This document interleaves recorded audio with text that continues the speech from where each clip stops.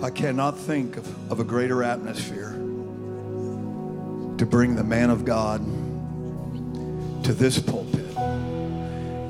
It is really a delight to have Brother and Sister McKee here from Katy, Texas.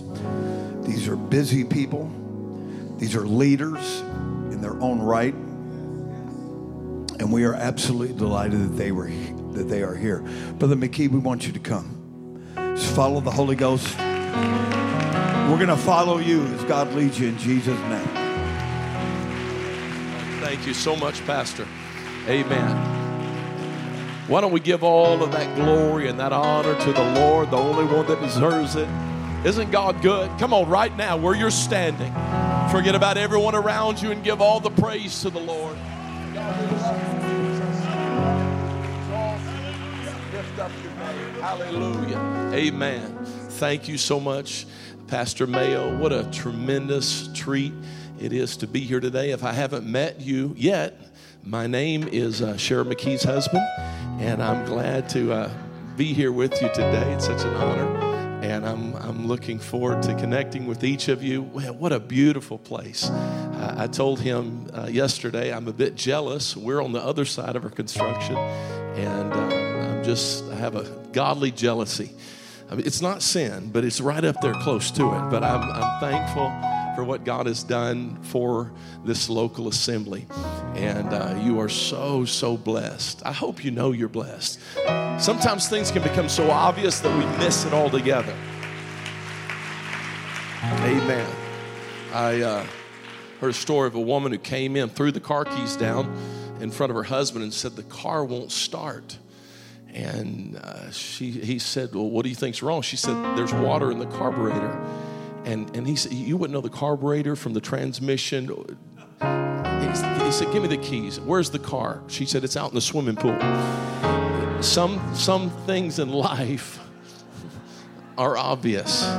Amen. And I love being in this kind of atmosphere, but I hope everybody here knows how blessed you are. God could have put you in any church. He could have found, there's plenty of lighthouses out there.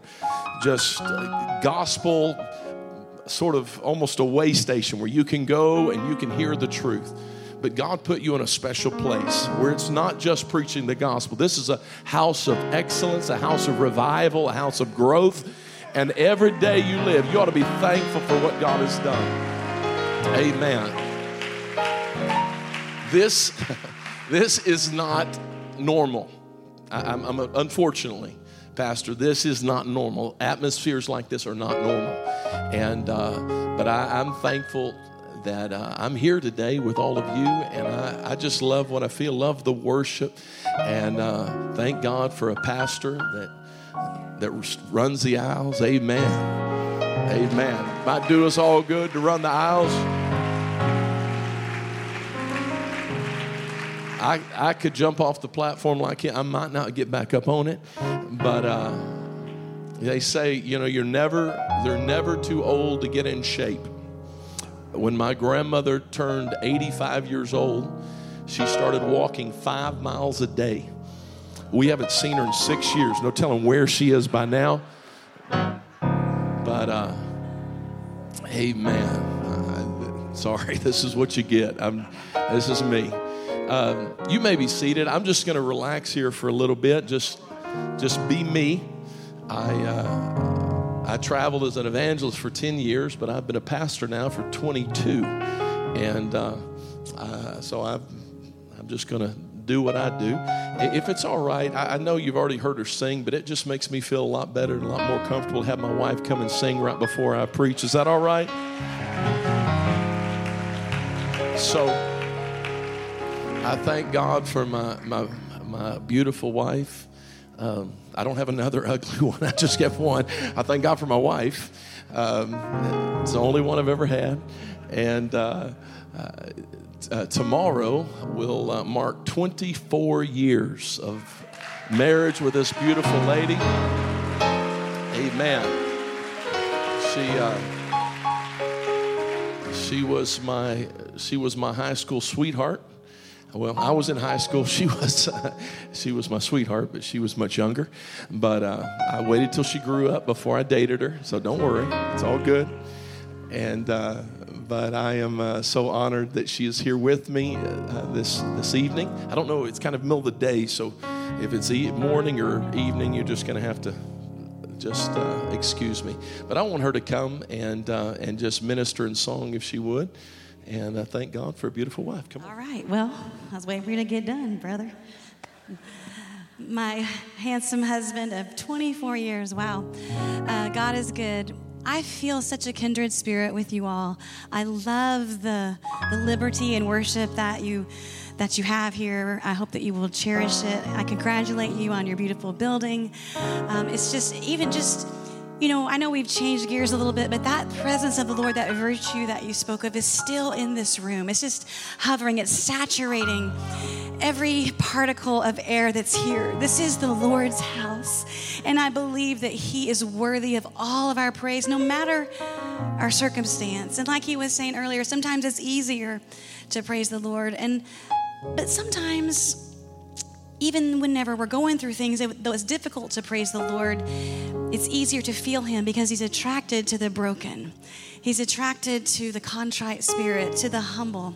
And sometimes when we go through things, many times it is the devil, and sometimes it's our own foolishness, but sometimes the Lord will send us through some situations so that we can know Him as a peace speaker. We can know Him. We hit rock bottom so we can find out that He's the rock on the bottom. And some mountains we want to cast into the sea and they don't move. And God says, no, ma'am, no, sir. That one's for climbing. Put on your climbing shoes. It's going to make you stronger. It's going to give you perspective. It's going to teach you. So if it gets weary and the climb gets tough, don't give up halfway through, because it won't last forever. And He's with you. If you will just hold on to Him, He will hold on to you.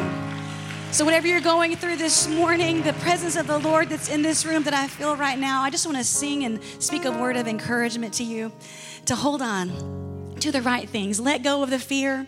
Let go of the anxiety. Hold on to prayer. Hold on to your faithfulness to God. Hold on to the Word of God. And you'll see that this is working for your good.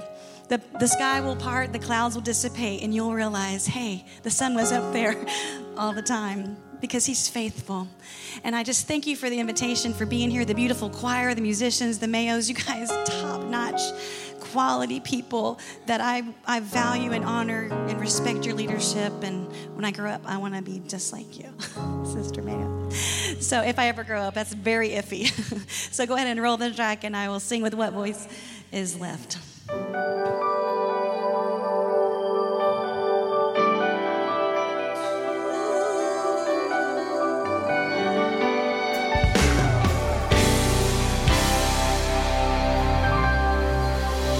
You ask me how it is that I'm still standing. You wonder how I made it through the storm. I can't boast of any special power. There's no secret, I just held on. And I held on till the storm was over. I don't claim to be a hero, and I don't have all the answers, but I held on till the storm was over. It's not because I'm good, not because I'm great, not because strong, I just held on. Now I can tell that things, they're finally happening. I'm healing now, and I've got blessings. Thank God I can call my own. But there were so many times I wondered how I would make it. I just kept on holding on, and I held on till the storm was over.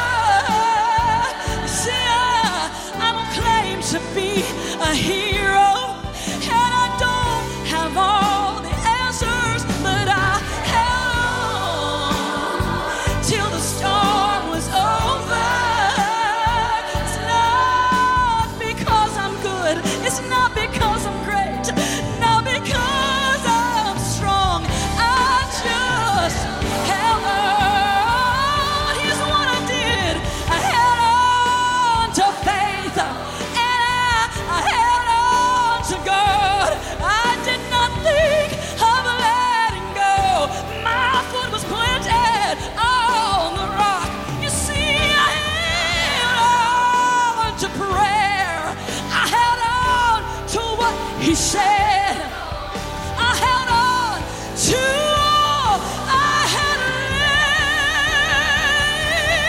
and I held on till the storm was over.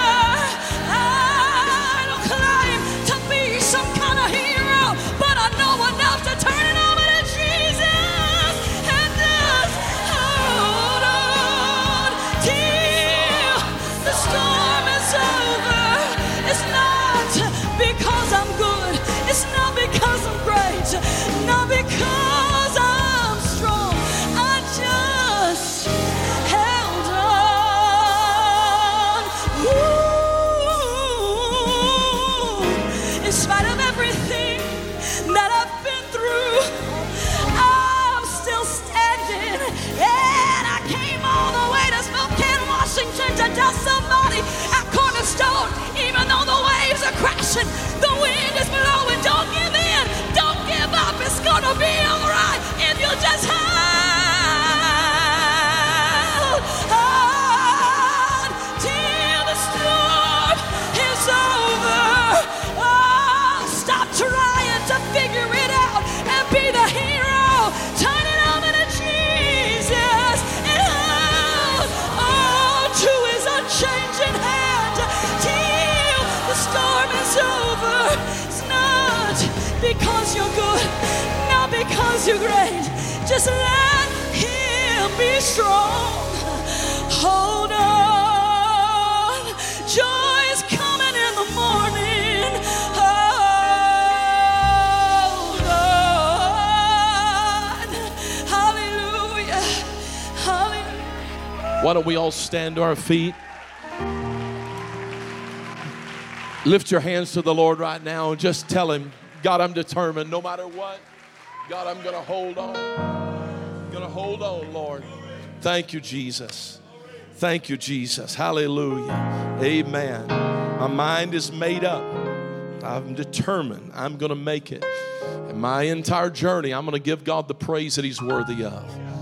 The song that the praise team was singing earlier and the choir was singing earlier about not allowing the rocks to cry out. It comes from Luke, I believe, 9 and 1940. And but that's in that text, there were critics of those that cried out and worshiping the Lord. And he turns to them and says, if these hold their peace, then the rocks would cry out. I don't want to mess up any theology, and I'm not trying to. I think that sometimes we miss the power of that statement. Many of the commentaries say that wasn't necessarily saying that the inanimate objects laying on the ground would open up some metaphorical mouth and just begin to sing praises to God. But it was actually a reference to judgment, that they would say that if you don't praise God after all that God has done for you, then you don't even deserve to be here. That the rocks, a form of capital punishment, ought to be thrown at you after all that God has blessed you with. He's worthy of all the praise. That's how I feel today. Hallelujah. God has been so good to me. God, forgive us if we don't praise you like you're worthy. Hallelujah. God, forgive us for not giving you the glory that you're worthy of. Hallelujah. Hallelujah. Hallelujah. Hallelujah. Hallelujah. Thank you, Lord. Oh, Lord, our Lord, David wrote. Oh, Lord, our Lord, how excellent is thy name in all the earth, who hast set thy glory above the heavens.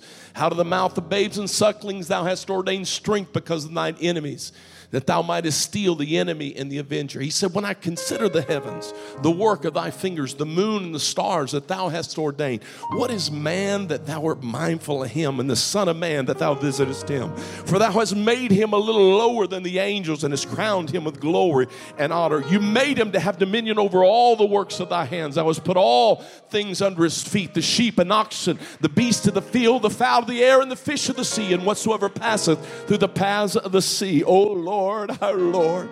How excellent is thy name in all the earth. My heart is filled today. I don't know why God took a chance on me. I don't know why God saved somebody like me. I'm the last person that needs to be here. But I guarantee one thing. Every service, every chance I get, I'm going to let the Lord know I'm thankful. I'm so thankful that you let me in this house. I'm thankful that you let me into this glorious truth. Is that the way you feel right now? Come on, just give him the praise. Hallelujah. We don't deserve this. We're not entitled to this. It's the goodness of God, the blessings of the Lord. Hallelujah. I'm so thankful for the goodness of God. Amen. I've got to hurry and get into this. And if you have your Bibles, if you would turn with me to the Old Testament book of Judges. Amen. Often in all of our study, it's helpful to remember that the Old Testament paints a picture through signs and types and shadows of what the New Testament would reveal with clarity. And I like to think of it as a camera lens. Everything begins very blurry, and as you turn the lens and the aperture begins to close, it brings things into focus. And that's what you see throughout the Old Testament, this slow, gradual, methodical revelation of truth, line upon line and precept upon precept. And so I want to take an example from the Old Testament, and then I want to read a short 2 verses from the New Testament, 2 Timothy 2, 25 and 26. The purpose of the Old Testament text is to sort of illustrate what I feel the New Testament is speaking. And don't worry, I'm not going to hold you very long. I promise I'm not going to preach very long. Amen. I just... It's an unusual time frame, but I've told the pastor already. On a typical Sunday, I preach 3 times. We have an 8 o'clock service. We have a 9 o'clock ministers meeting that I speak. It's only a 30-minute meeting, but then we have another service at 10 o'clock, and then we come back and we have a 6 o'clock service. So this is like a day off from me. So you're going to get 4 sermons here. I'm picking. I'm not going to preach that long. I heard a story. This is a curse. I got to tell it. I can't pass up a joke. There was a gentleman, an elderly gentleman that was elected as a pastor of a small country church. And he got up on Sunday morning. Here's why he was elected. He got up on Sunday morning and he preached 20 minutes and sat down, gave the altar call. That Sunday night, he preached only 15 minutes. And the church had been looking for a pastor for a while. They said, we want to hold an election tonight. This is the guy for us. And so they elected him. The first Sunday as pastor, he got up and he preached 1 hour and 45 minutes. That night, he came back and preached almost 2 hours. And the church had an emergency meeting. They said, we feel like you've deceived us somehow. And of course, the minister, he said, I need to apologize to all of you. He said, I'm so sorry. He said, it's not my fault. He said, really, this morning when I woke up, I accidentally put my wife's teeth in my mouth, and when I got to the pulpit, I couldn't quit talking. So, amen. I just lost half the church. I'm sorry about that. All the men thought it was funny. Judges chapter 11, verse number 1. Now Jephthah the Gileadite was a mighty man of valor, and he was the son of a harlot. And Gilead begat Jephthah. Verse 2. And Gilead's wife bare him sons, and his wife's sons grew up. And they thrust out Jephthah and said unto him, Thou shalt not inherit our father's house, for thou art the son of a strange woman. Then Jephthah fled from his brethren and dwelt in the land of Tob. And there were gathered vain men to Jephthah and went out with him. I'm going to tell the story a bit, but I just wanted to read this portion of his story. We know from Jephthah, oftentimes we've heard sermons preached about Jephthah vowing a vow and all of that, but I want to focus on the earlier portion of his story. And We'll get into it in just a moment. But in 2 Timothy 2 and 25, Paul is speaking to his son in the gospel, talking about ministry, and he's actually instructing him on what the servant of the Lord, or the minister, or the leader within the church ought to do. And he said the servant of the Lord must, in meekness, verse 25, instructing those that oppose themselves. I thought that was an interesting phrase. They oppose themselves.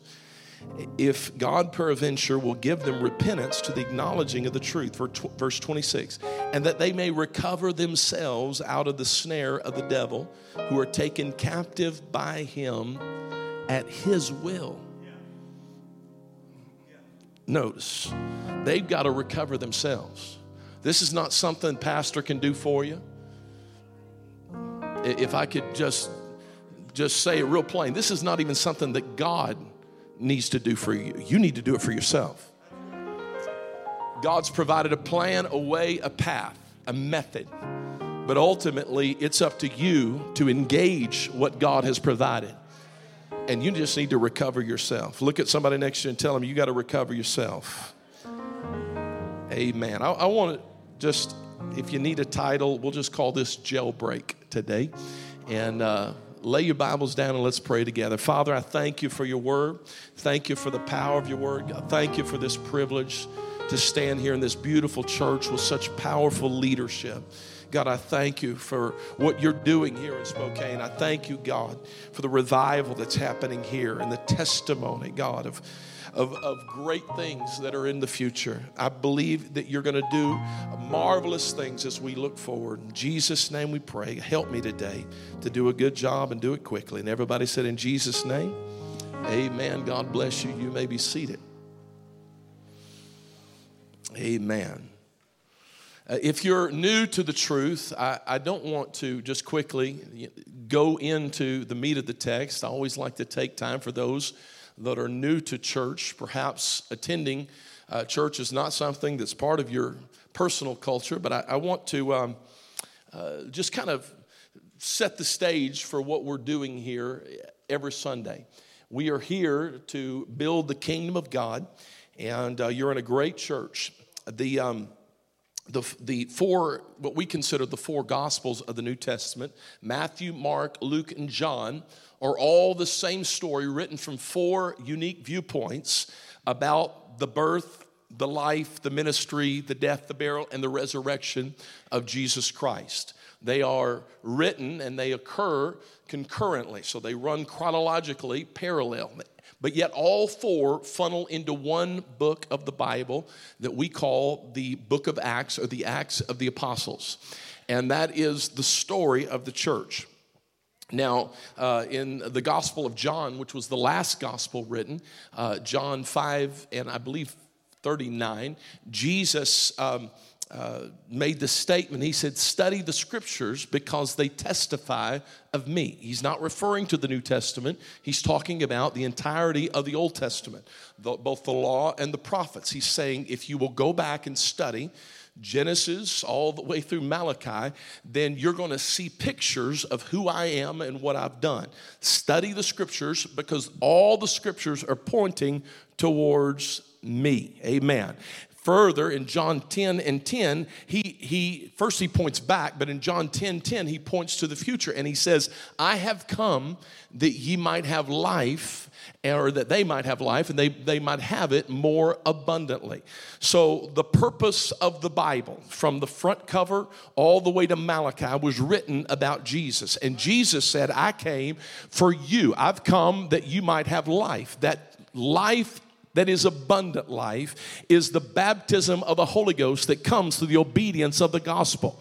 Amen. So the entire Bible, from the front cover all the way to the maps, was written for the sole focused point of you receiving the glorious gift of the Holy Ghost. Amen. It's not just some archaic story of a foreign people. It's all about you. So if you're here today and you're hooked on drugs, you're hooked on everything but phonics, you got problems and you got issues and you came to get it all straightened out, you're in the right place. This is it. Amen. This is the place where deliverance happens. This is the place where your life can be transformed. How many would stand with me and testify that your life was transformed by the power of the gospel? Look around you. These are not perfect people. They're people with a testimony. I once was lost, but now I'm found. I was blind, but now I see. Old things are passed away. Behold, all things have become new. I would even go further and say that if you knew the testimony or who these people used to be, you might pull your purse a little closer. Amen. I'm thankful for all that God has done. But this glorious gospel that we always talk about is not simply informational. Paul wrote to the church of Romans, said that not all have obeyed the gospel. So the gospel is not something you just believe on or that you understand. You have to obey the gospel. The gospel is the death, the burial, and the resurrection of Jesus Christ. Jesus died on a cross. You have to die at an altar. That's why we call this the altar area, because it's where you come up and you die to your will, to your plan. That's how you obey the death of Jesus Christ. Amen. Jesus was buried in a tomb. Colossians and Romans say that we are buried with him in baptism. So if you're here today and you have never been baptized specifically in the name of Jesus Christ, then you need to be buried with Jesus, amen, as part of obeying the gospel. Perhaps you were baptized in the titles, Father, Son, and Holy Spirit. Amen. That's commendable because you were doing everything you knew at the time. In Acts 19, the Apostle Paul met some disciples of John, and they had been baptized in a description of Jesus. There's a lot of people that say, well, it just means the same thing. It's all about Jesus. It doesn't really matter. But they when they met these disciples of John, he asked them, have you received the Holy Ghost since you believe? They said, we haven't heard whether there be any Holy Ghost. And he said, well, how were you baptized? Now, if baptism doesn't matter, then the question is irrelevant. But it was so important, not only did he speak it, but it was recorded in the book of Acts. How you're baptized really does matter. It matters that you're baptized in the name of Jesus. They said we were baptized under John's baptism. He said when John baptized, he baptized unto repentance. And here's what he was saying. There's coming one after I, the latchet of whose shoes I'm not worthy to loose. He shall baptize you with the Holy Ghost and fire. He was talking about Jesus, but he never mentioned the name Jesus. And so that's why Paul said you got a baptism in a description of Jesus, but it wasn't in the name of Jesus, because the power, the authority is in his name. So if you've been baptized in the titles, Father, Son, and Holy Ghost, you need to get rebaptized today, in the name of Jesus. All power, all authority is in the name of Jesus. Nothing like the name of Jesus. It's not the same. It's not the same. Now, I always like to all of you folks that are established in the truth, just be patient with me. I'm going to get back to you in a minute. But it's important that we always share the gospel of Jesus Christ. It does matter. And it's not the same. Well, it all seems the same. Listen, Father, Son, and Spirit doesn't identify anybody. I thought I'd get an amen on that. I said, Father, Son, and Spirit doesn't identify anybody. It doesn't. Amen. Satan is the father of all liars. He's the son of perdition. He's a spirit of error. I don't want to be baptized in the name of Lucifer. Amen. I want to make sure that I put the identification. When I'm baptized, I want everybody to know I'm being baptized into the body of Jesus Christ. Amen. And then you can receive this glorious gift of the Holy Spirit, speaking in a language that you have never learned. How many would testify that the Holy Ghost is the best gift you ever got? Isn't it awesome? Amen. There is nothing like the gift of the Holy Ghost. And so at the conclusion of this message today, I want to challenge you. If you've never obeyed the gospel, I want to challenge you to come and just obey it. Repent, be baptized, and receive the glorious gift of the Holy Ghost. Now, back to my message. I love American history. I do. I love stories from American history. And but today I want to share something a little more recent recent than ancient American history. And sort of highlight this idea. It struck me recently that America is fascinated by stories of people breaking out of captivity. I don't know why it is, because there's just something about this idea of people who have either escaped from prison camps or from captivity of some sort. We want to hear their stories. How did you do it? How did you break the shackles? And how did you break free from your captor? And it doesn't stop with righteous people. I mean, not even soldiers. We love even stories of people, criminals that break out of jail. I don't know why. I mean, these people are not good people, but we're fascinated by their stories. And whether it's, I guess probably the most famous of all jailbreaks was Alcatraz, Frank Morris and the Anglin brothers who broke out. And for many years, they thought that they died, and then they started getting postcards from Brazil and discovered they not only made it out, but they survived. And but there are many other stories, men such as Ted Bundy, and who climbed out of a courthouse window. Now, I don't endorse anything these men did. We don't endorse the behavior, but the stories of how they broke free have always fascinated me. Even Charles Manson, he failed. He tried to escape from prison with a hot air balloon. It's not a real well-known story, but he failed in his attempt.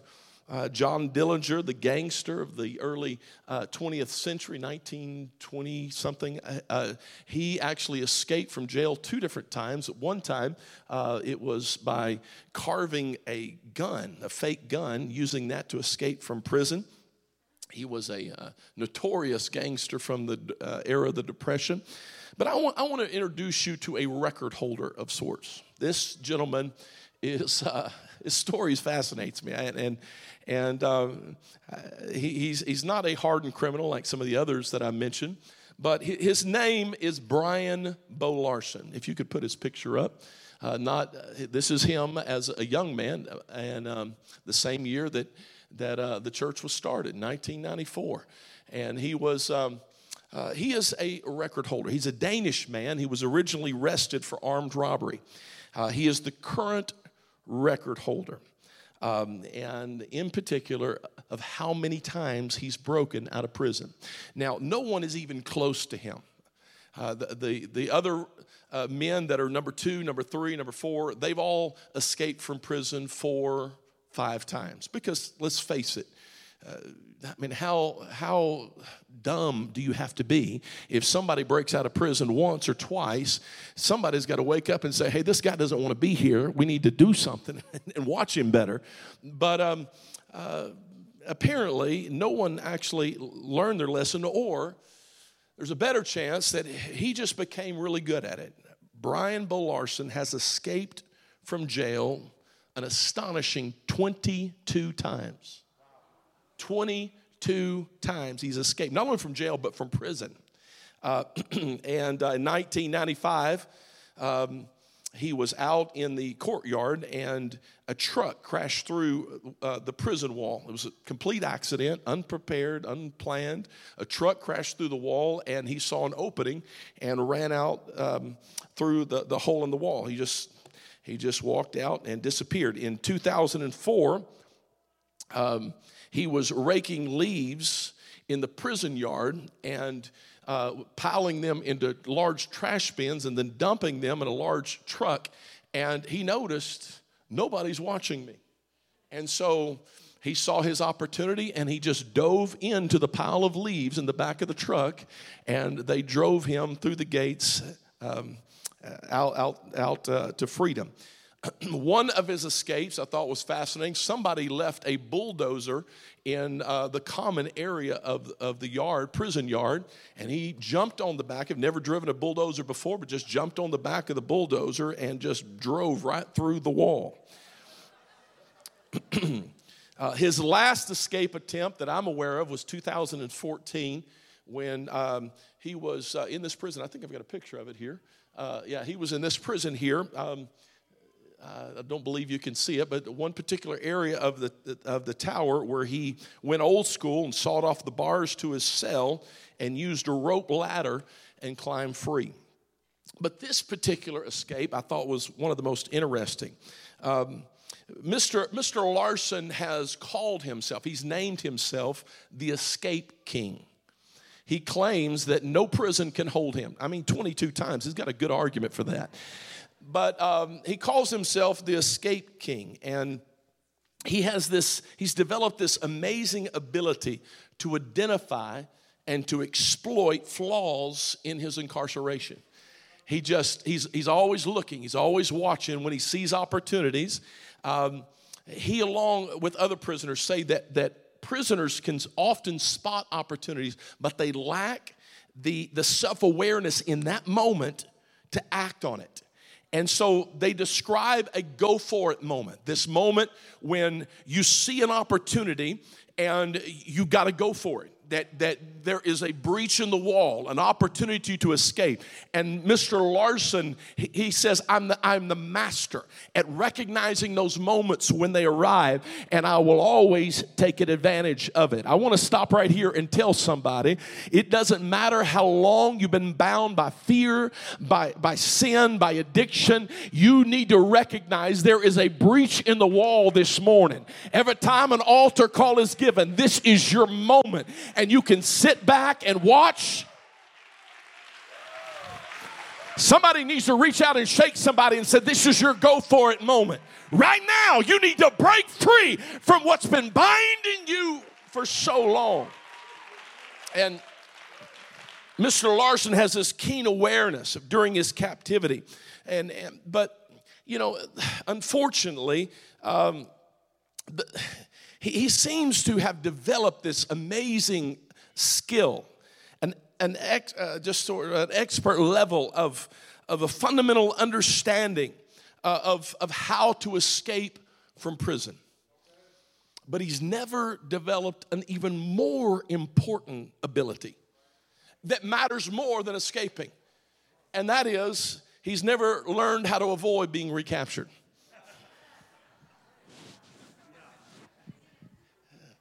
It's usually only a day or two before they catch him again. The last time that he escaped in 2014, the prison police or the guards did not even pursue him. They said, we know where he'll go. He's going to go back to the same crowd that he's always been involved in, back to the same drug den, back to the same house where he's always been, with the same friends that he's always been. So just wait a day or two and then just stop by the house and go ahead and arrest him. And that's what they did. They showed up. There was Mr. Larson. I want to tell somebody today that the enemy knows how to keep us bound because he allows things to sit, just sort of resonate in our spirit. Old faults and old failures, and they just sort of sit there, like Paul was trying to describe. And it's these areas of weakness in our life where the enemy, at his will exploit them, and he comes and finds us. And I thank God that we are in a church, and I'm thankful for what the church represents. It's a place of liberty, a place of deliverance, a place of freedom. We're disciples of a Savior who said that I've come to heal the brokenhearted, to preach deliverance to the captive, recovering of sight to the blind. I've come to set at liberty them that are bruised. In Luke chapter 4. And all of us have that mission of getting people delivered from whatever it is that's holding them in bondage. The church is commissioned to continue the mission of Jesus Christ, to fulfill the purpose. And so we preach healing, we preach deliverance, and we help those living in darkness and those in deception regain their vision. And but I want to present this idea today. There are some things that we desire for our future, some things that we dream of and doing for the Lord that are absolutely unattainable unless we first let go of some things of our past. We may have moments of deliverance at the altar. We might have moments where we feel the joy and the freedom that God can give. But if we're not careful, we'll drift right back to the same faults and the same failures that have plagued us year after year after year. There's an old American proverb that says, "Show me your friends and I'll show you your future." But one of the most destructive and dangerous relationships that I believe we can have is an unhealthy relationship with our past. Amen. God is designed for us to learn how to look forward and not back. Amen. The past can hold us bondage.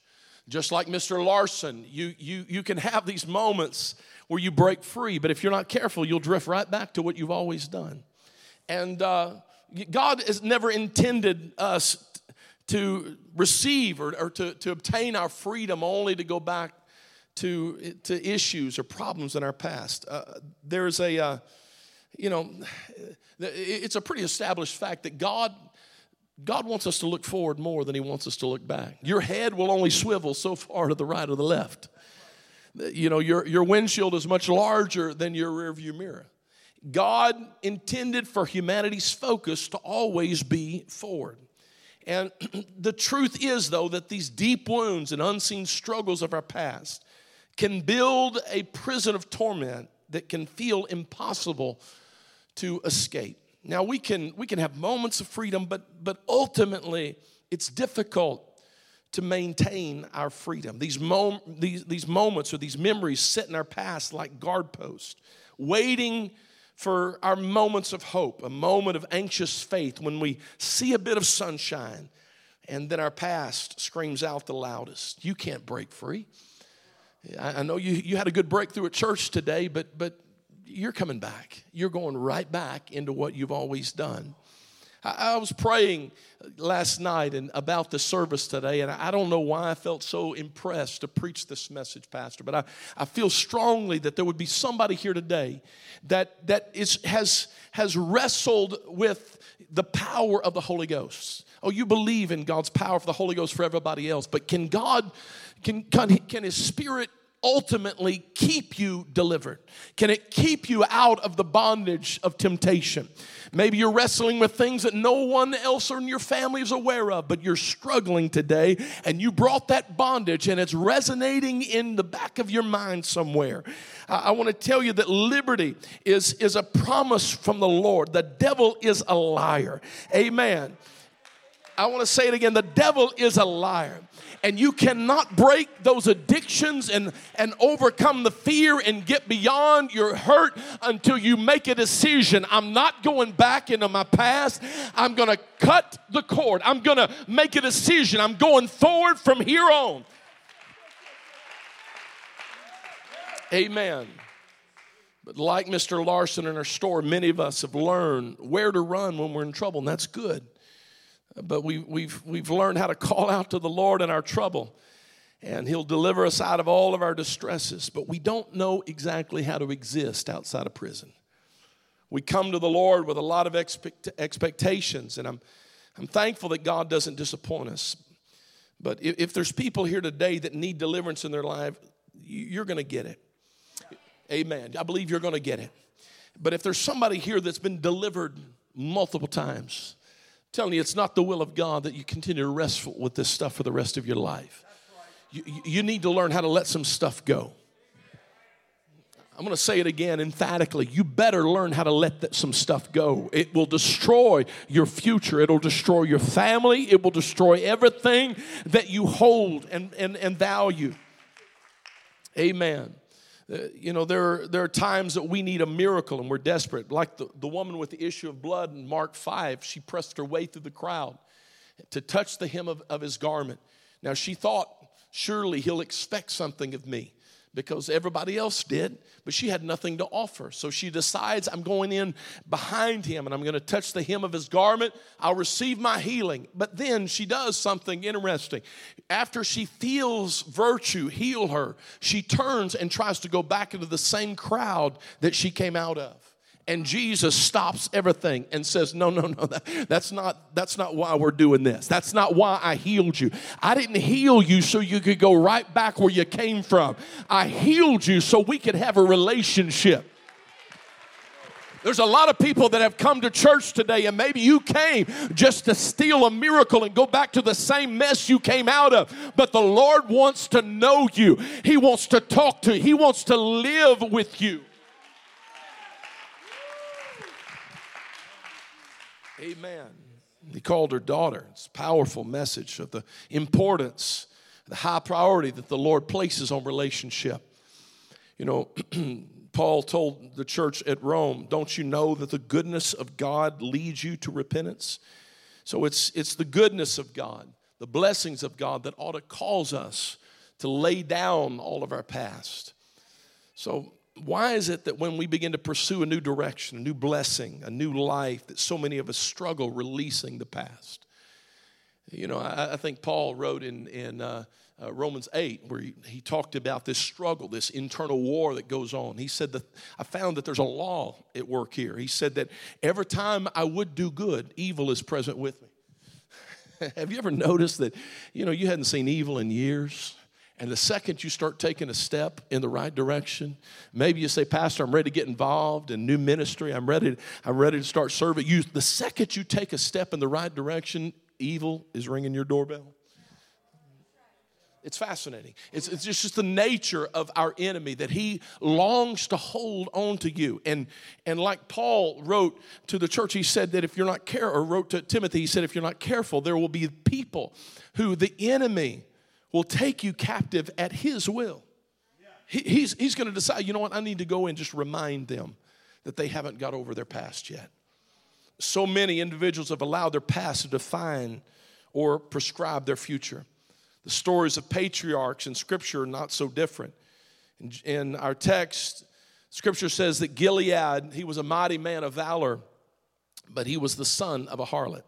Now, this particular text is not referencing a man that's commonly referred to in Scripture.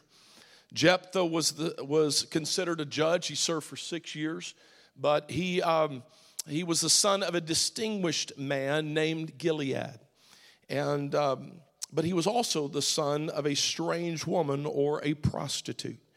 In a moment of weakness, Gilead stepped outside of the sanctity of his marriage, and Jephthah was the result of his sin. It's fascinating how that the sin of one generation can so easily plague the next. It wasn't Jephthah's fault. It wasn't his issue. It was his father's issue. But because his father committed a sin, it was somehow, the weight of it was somehow passed down to him.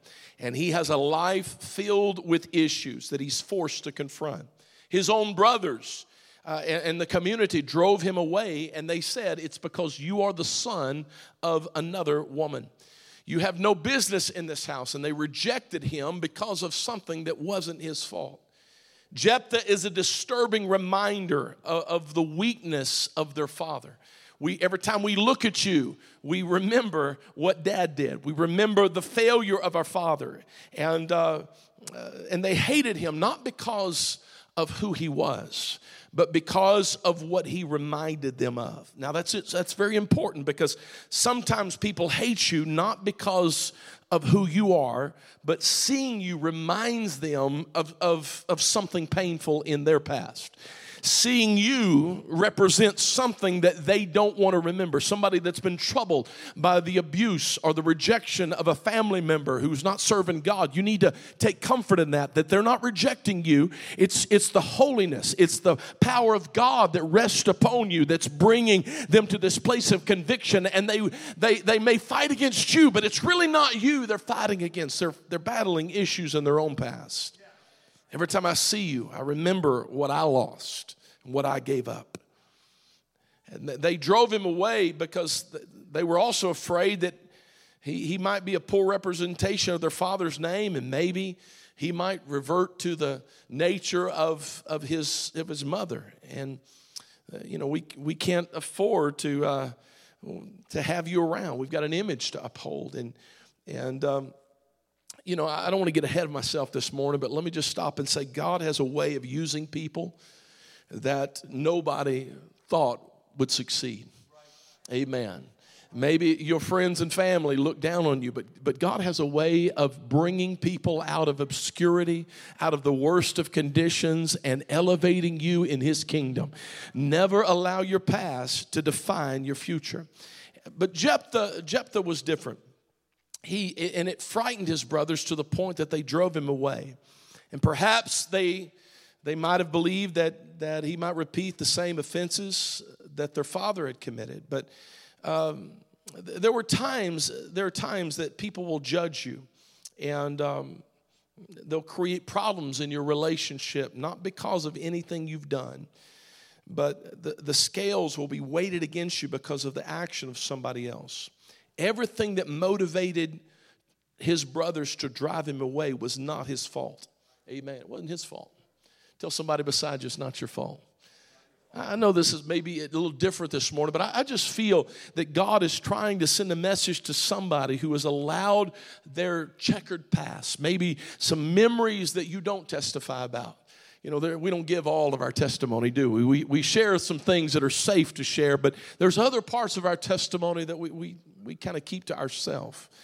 Too often we go through life wrestling with the unfair treatment by somebody we trusted. And if we're not careful, we can justify the carnal behavior of our own lives based on what somebody else did. You think I'm bad, you need to understand what they did to me.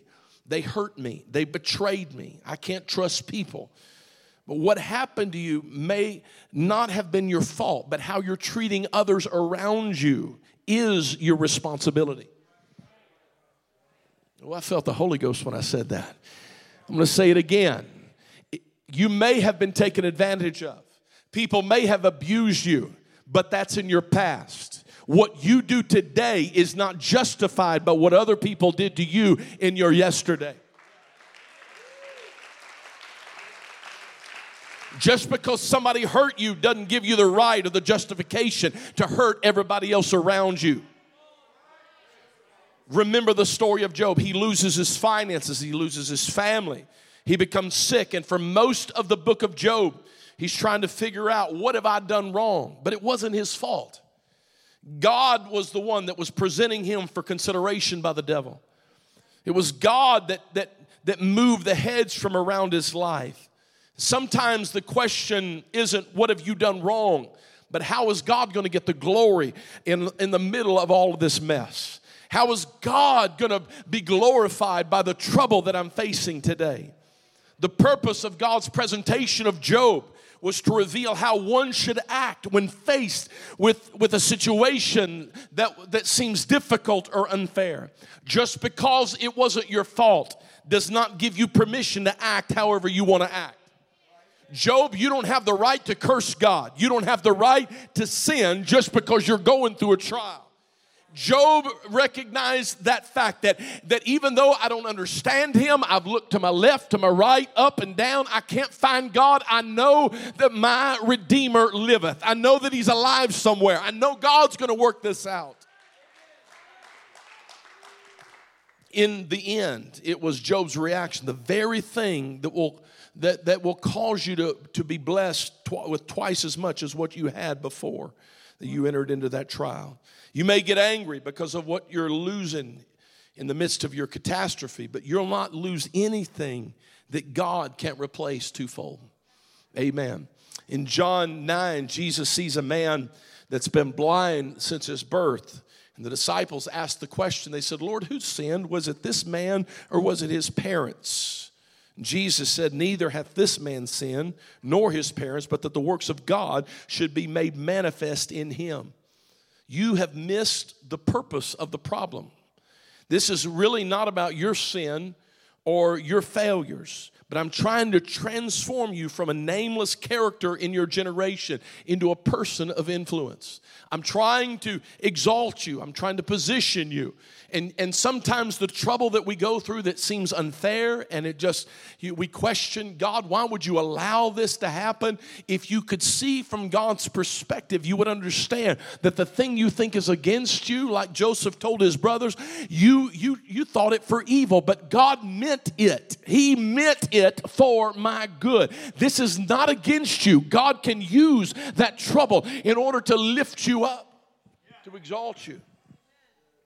You missed the problem. You missed the purpose of your problem.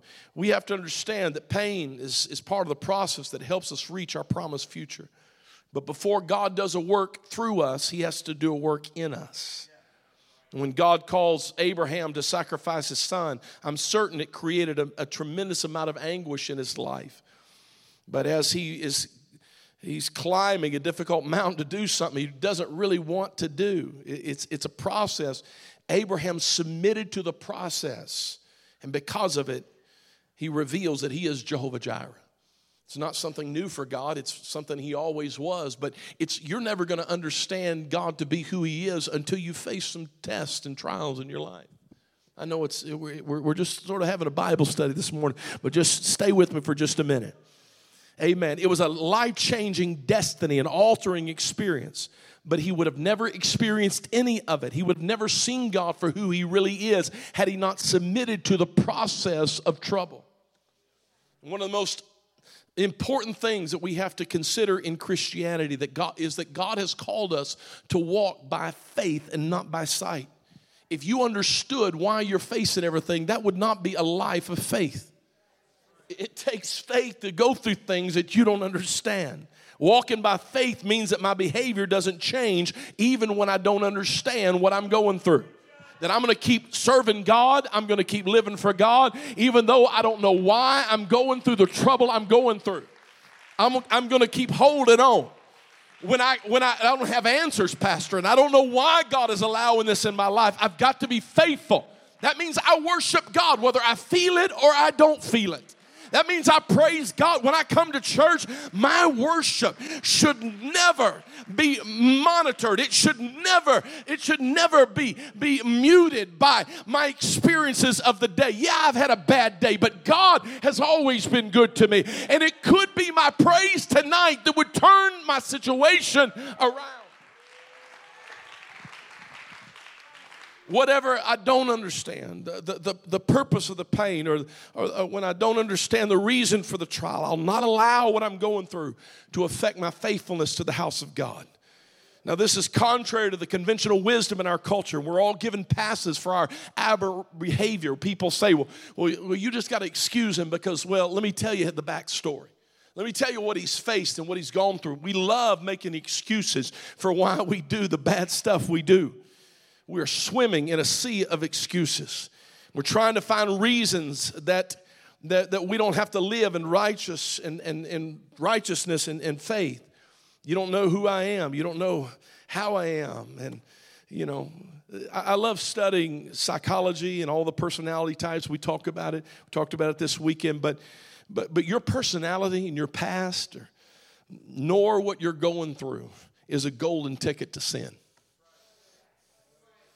It doesn't matter. It doesn't matter how she treated you. It doesn't give you permission to sin. It doesn't matter. It doesn't matter what happened on your job. It doesn't give you the right to lie. Amen. Repentance is the solution, and then trusting God. Jephthah was a mighty warrior. Several translations say he was a man of valor. But if you read the previous chapters of Judges, you'll see that Jephthah was never in a battle. How could he be a man of valor if he had never fought a battle? Now, some may say that God was calling him by his potential, but the word valor in the Hebrew is the word shayil, and it means a force or a man of might and proven ability. But the only battles that Jephthah has ever fought were the battles he had with himself. Growing up in a home where he was not wanted, growing up in a house where he was rejected, where he was always looked at as the outcast. I'm not good enough. I'm not worthy. I'm not a legitimate son. I am less than others. He had fought against these echoes, these voices all of his life. feeling like I'm not worthy. His strength was the result of discipline in spite of his limitations. I may be fighting battles. I may not be fighting battles with others, but I'm fighting battles within myself. And you'll not be ready for what God's called you to do unless you can first conquer yourself. Amen. And but I mean, consider when Mary and Joseph came into Bethlehem, there was confusion and chaos. There was no room for them in the inn, and Jesus was born into this environment of chaos, born in a dirty stable in a feeding trough. He was born in the middle of a mess to reveal that it doesn't matter what you're born into. It doesn't matter where you're born. It doesn't matter the environment that you find yourself in. Location will never restrict your potential. You can do great things. You can turn the world upside down. It doesn't matter where you come from. Amen. And I want to speak a word of faith to somebody here today. The enemy's telling you, you're not as good as other people in the church. They've got all the skill and the ability, the talent, but that's a lie of the enemy. God wants to work through you. He wants to do great things through you.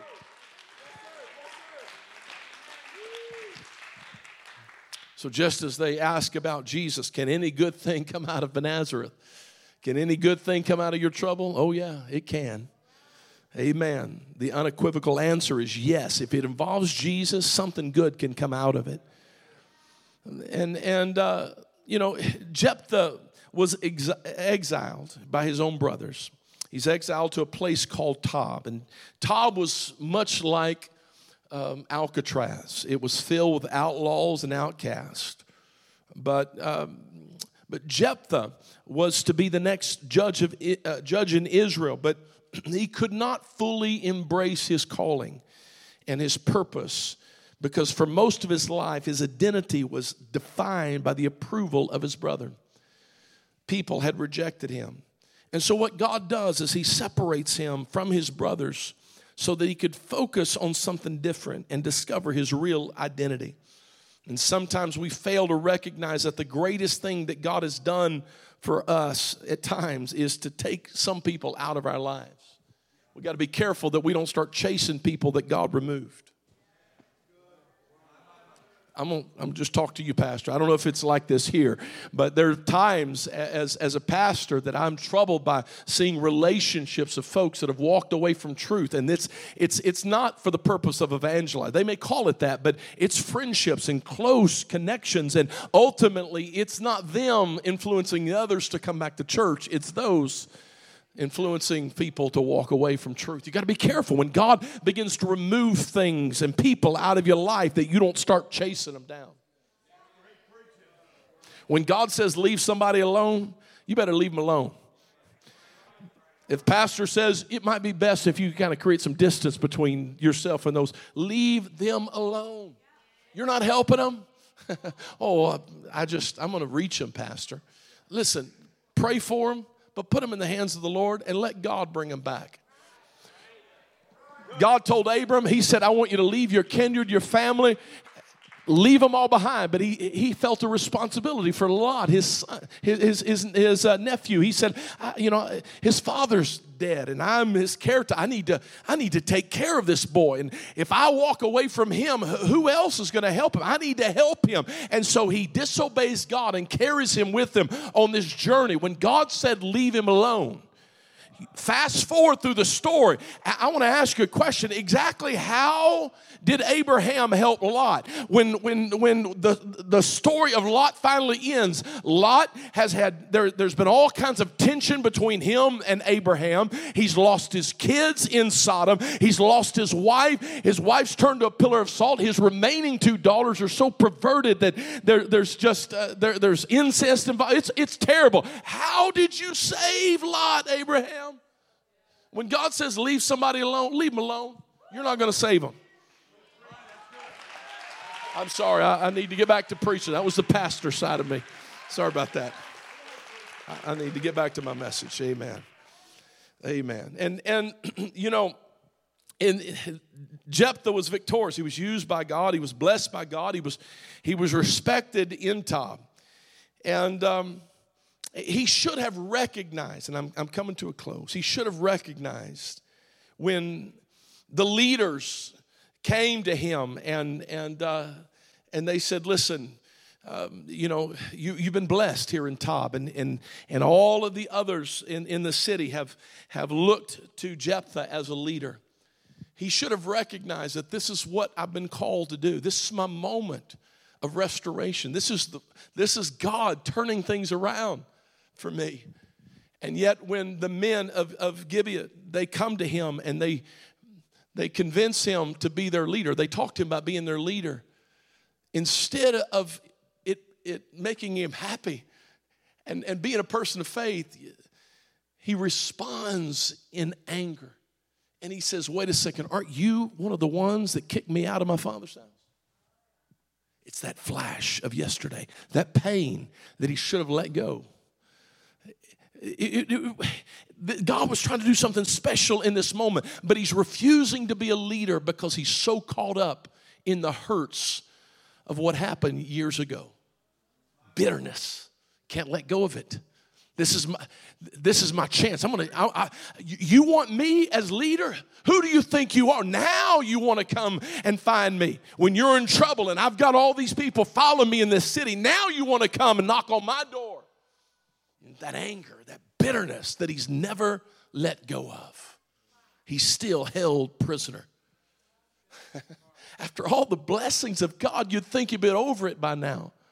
But I know a lot of church folks that have been holding on to bitterness from their past, that you need to learn how to lay it at an altar. It is critical that you don't hold on to that stuff. And some of you are saying, but they hurt me and it wasn't fair. Pastor, you don't understand what they did to me.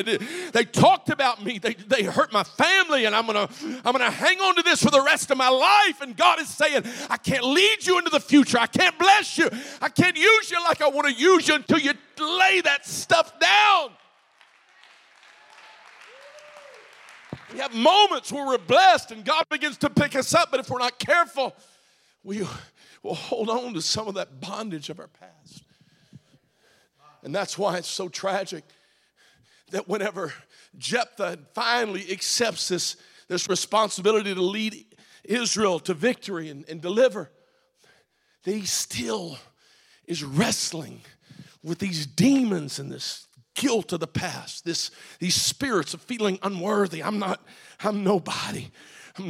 And so before he goes out to battle, you would think you would think that he would be so inspired. I'm going to represent the kingdom of God. I'm going to represent the army of God. God has promised victory. God has guaranteed that we're going to win this battle.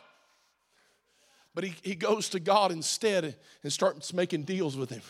Hey, God, I know you're not going to give us victory just because of me. I'm not worthy to lead these people. I'm not worthy to do anything. So, Lord, I'll make a deal with you. If you'll just give us the victory, please, God, just give us the victory.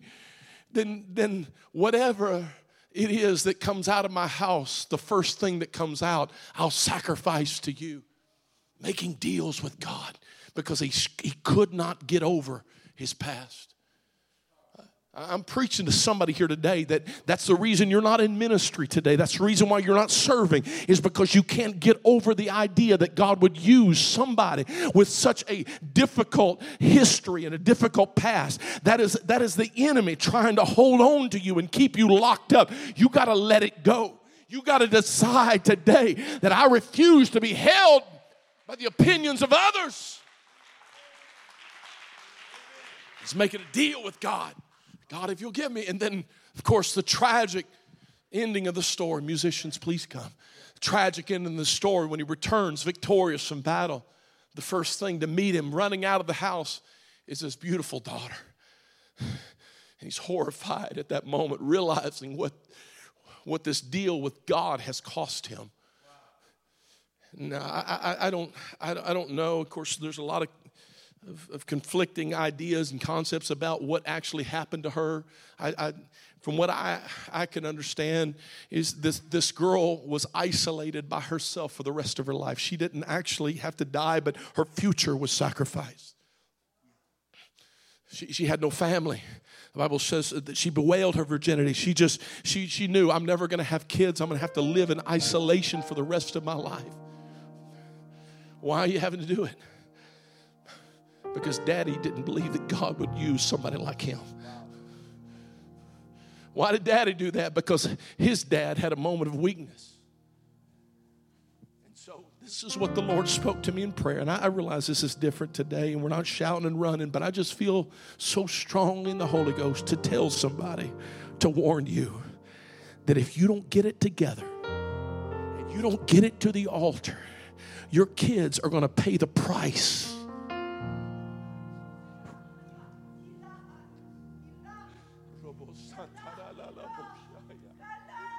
You better bring it to the altar.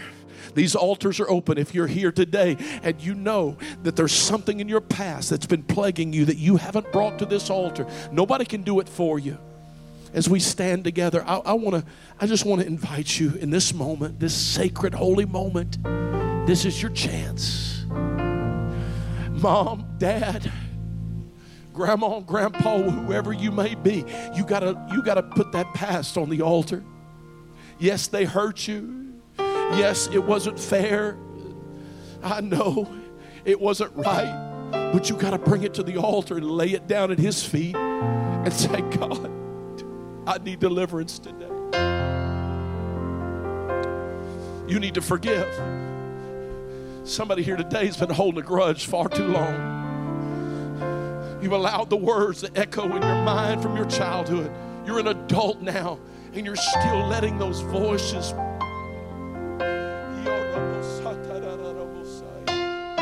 You got to give it to God. If you're a guest here today, this is the perfect place for you to come. God can fill you with His Spirit, whoever you are. Come on, God's speaking to you. Leave it. Hallelujah. Come on. For the sake of your future, for the sake of your children. Come on, don't pass that dysfunction down to them.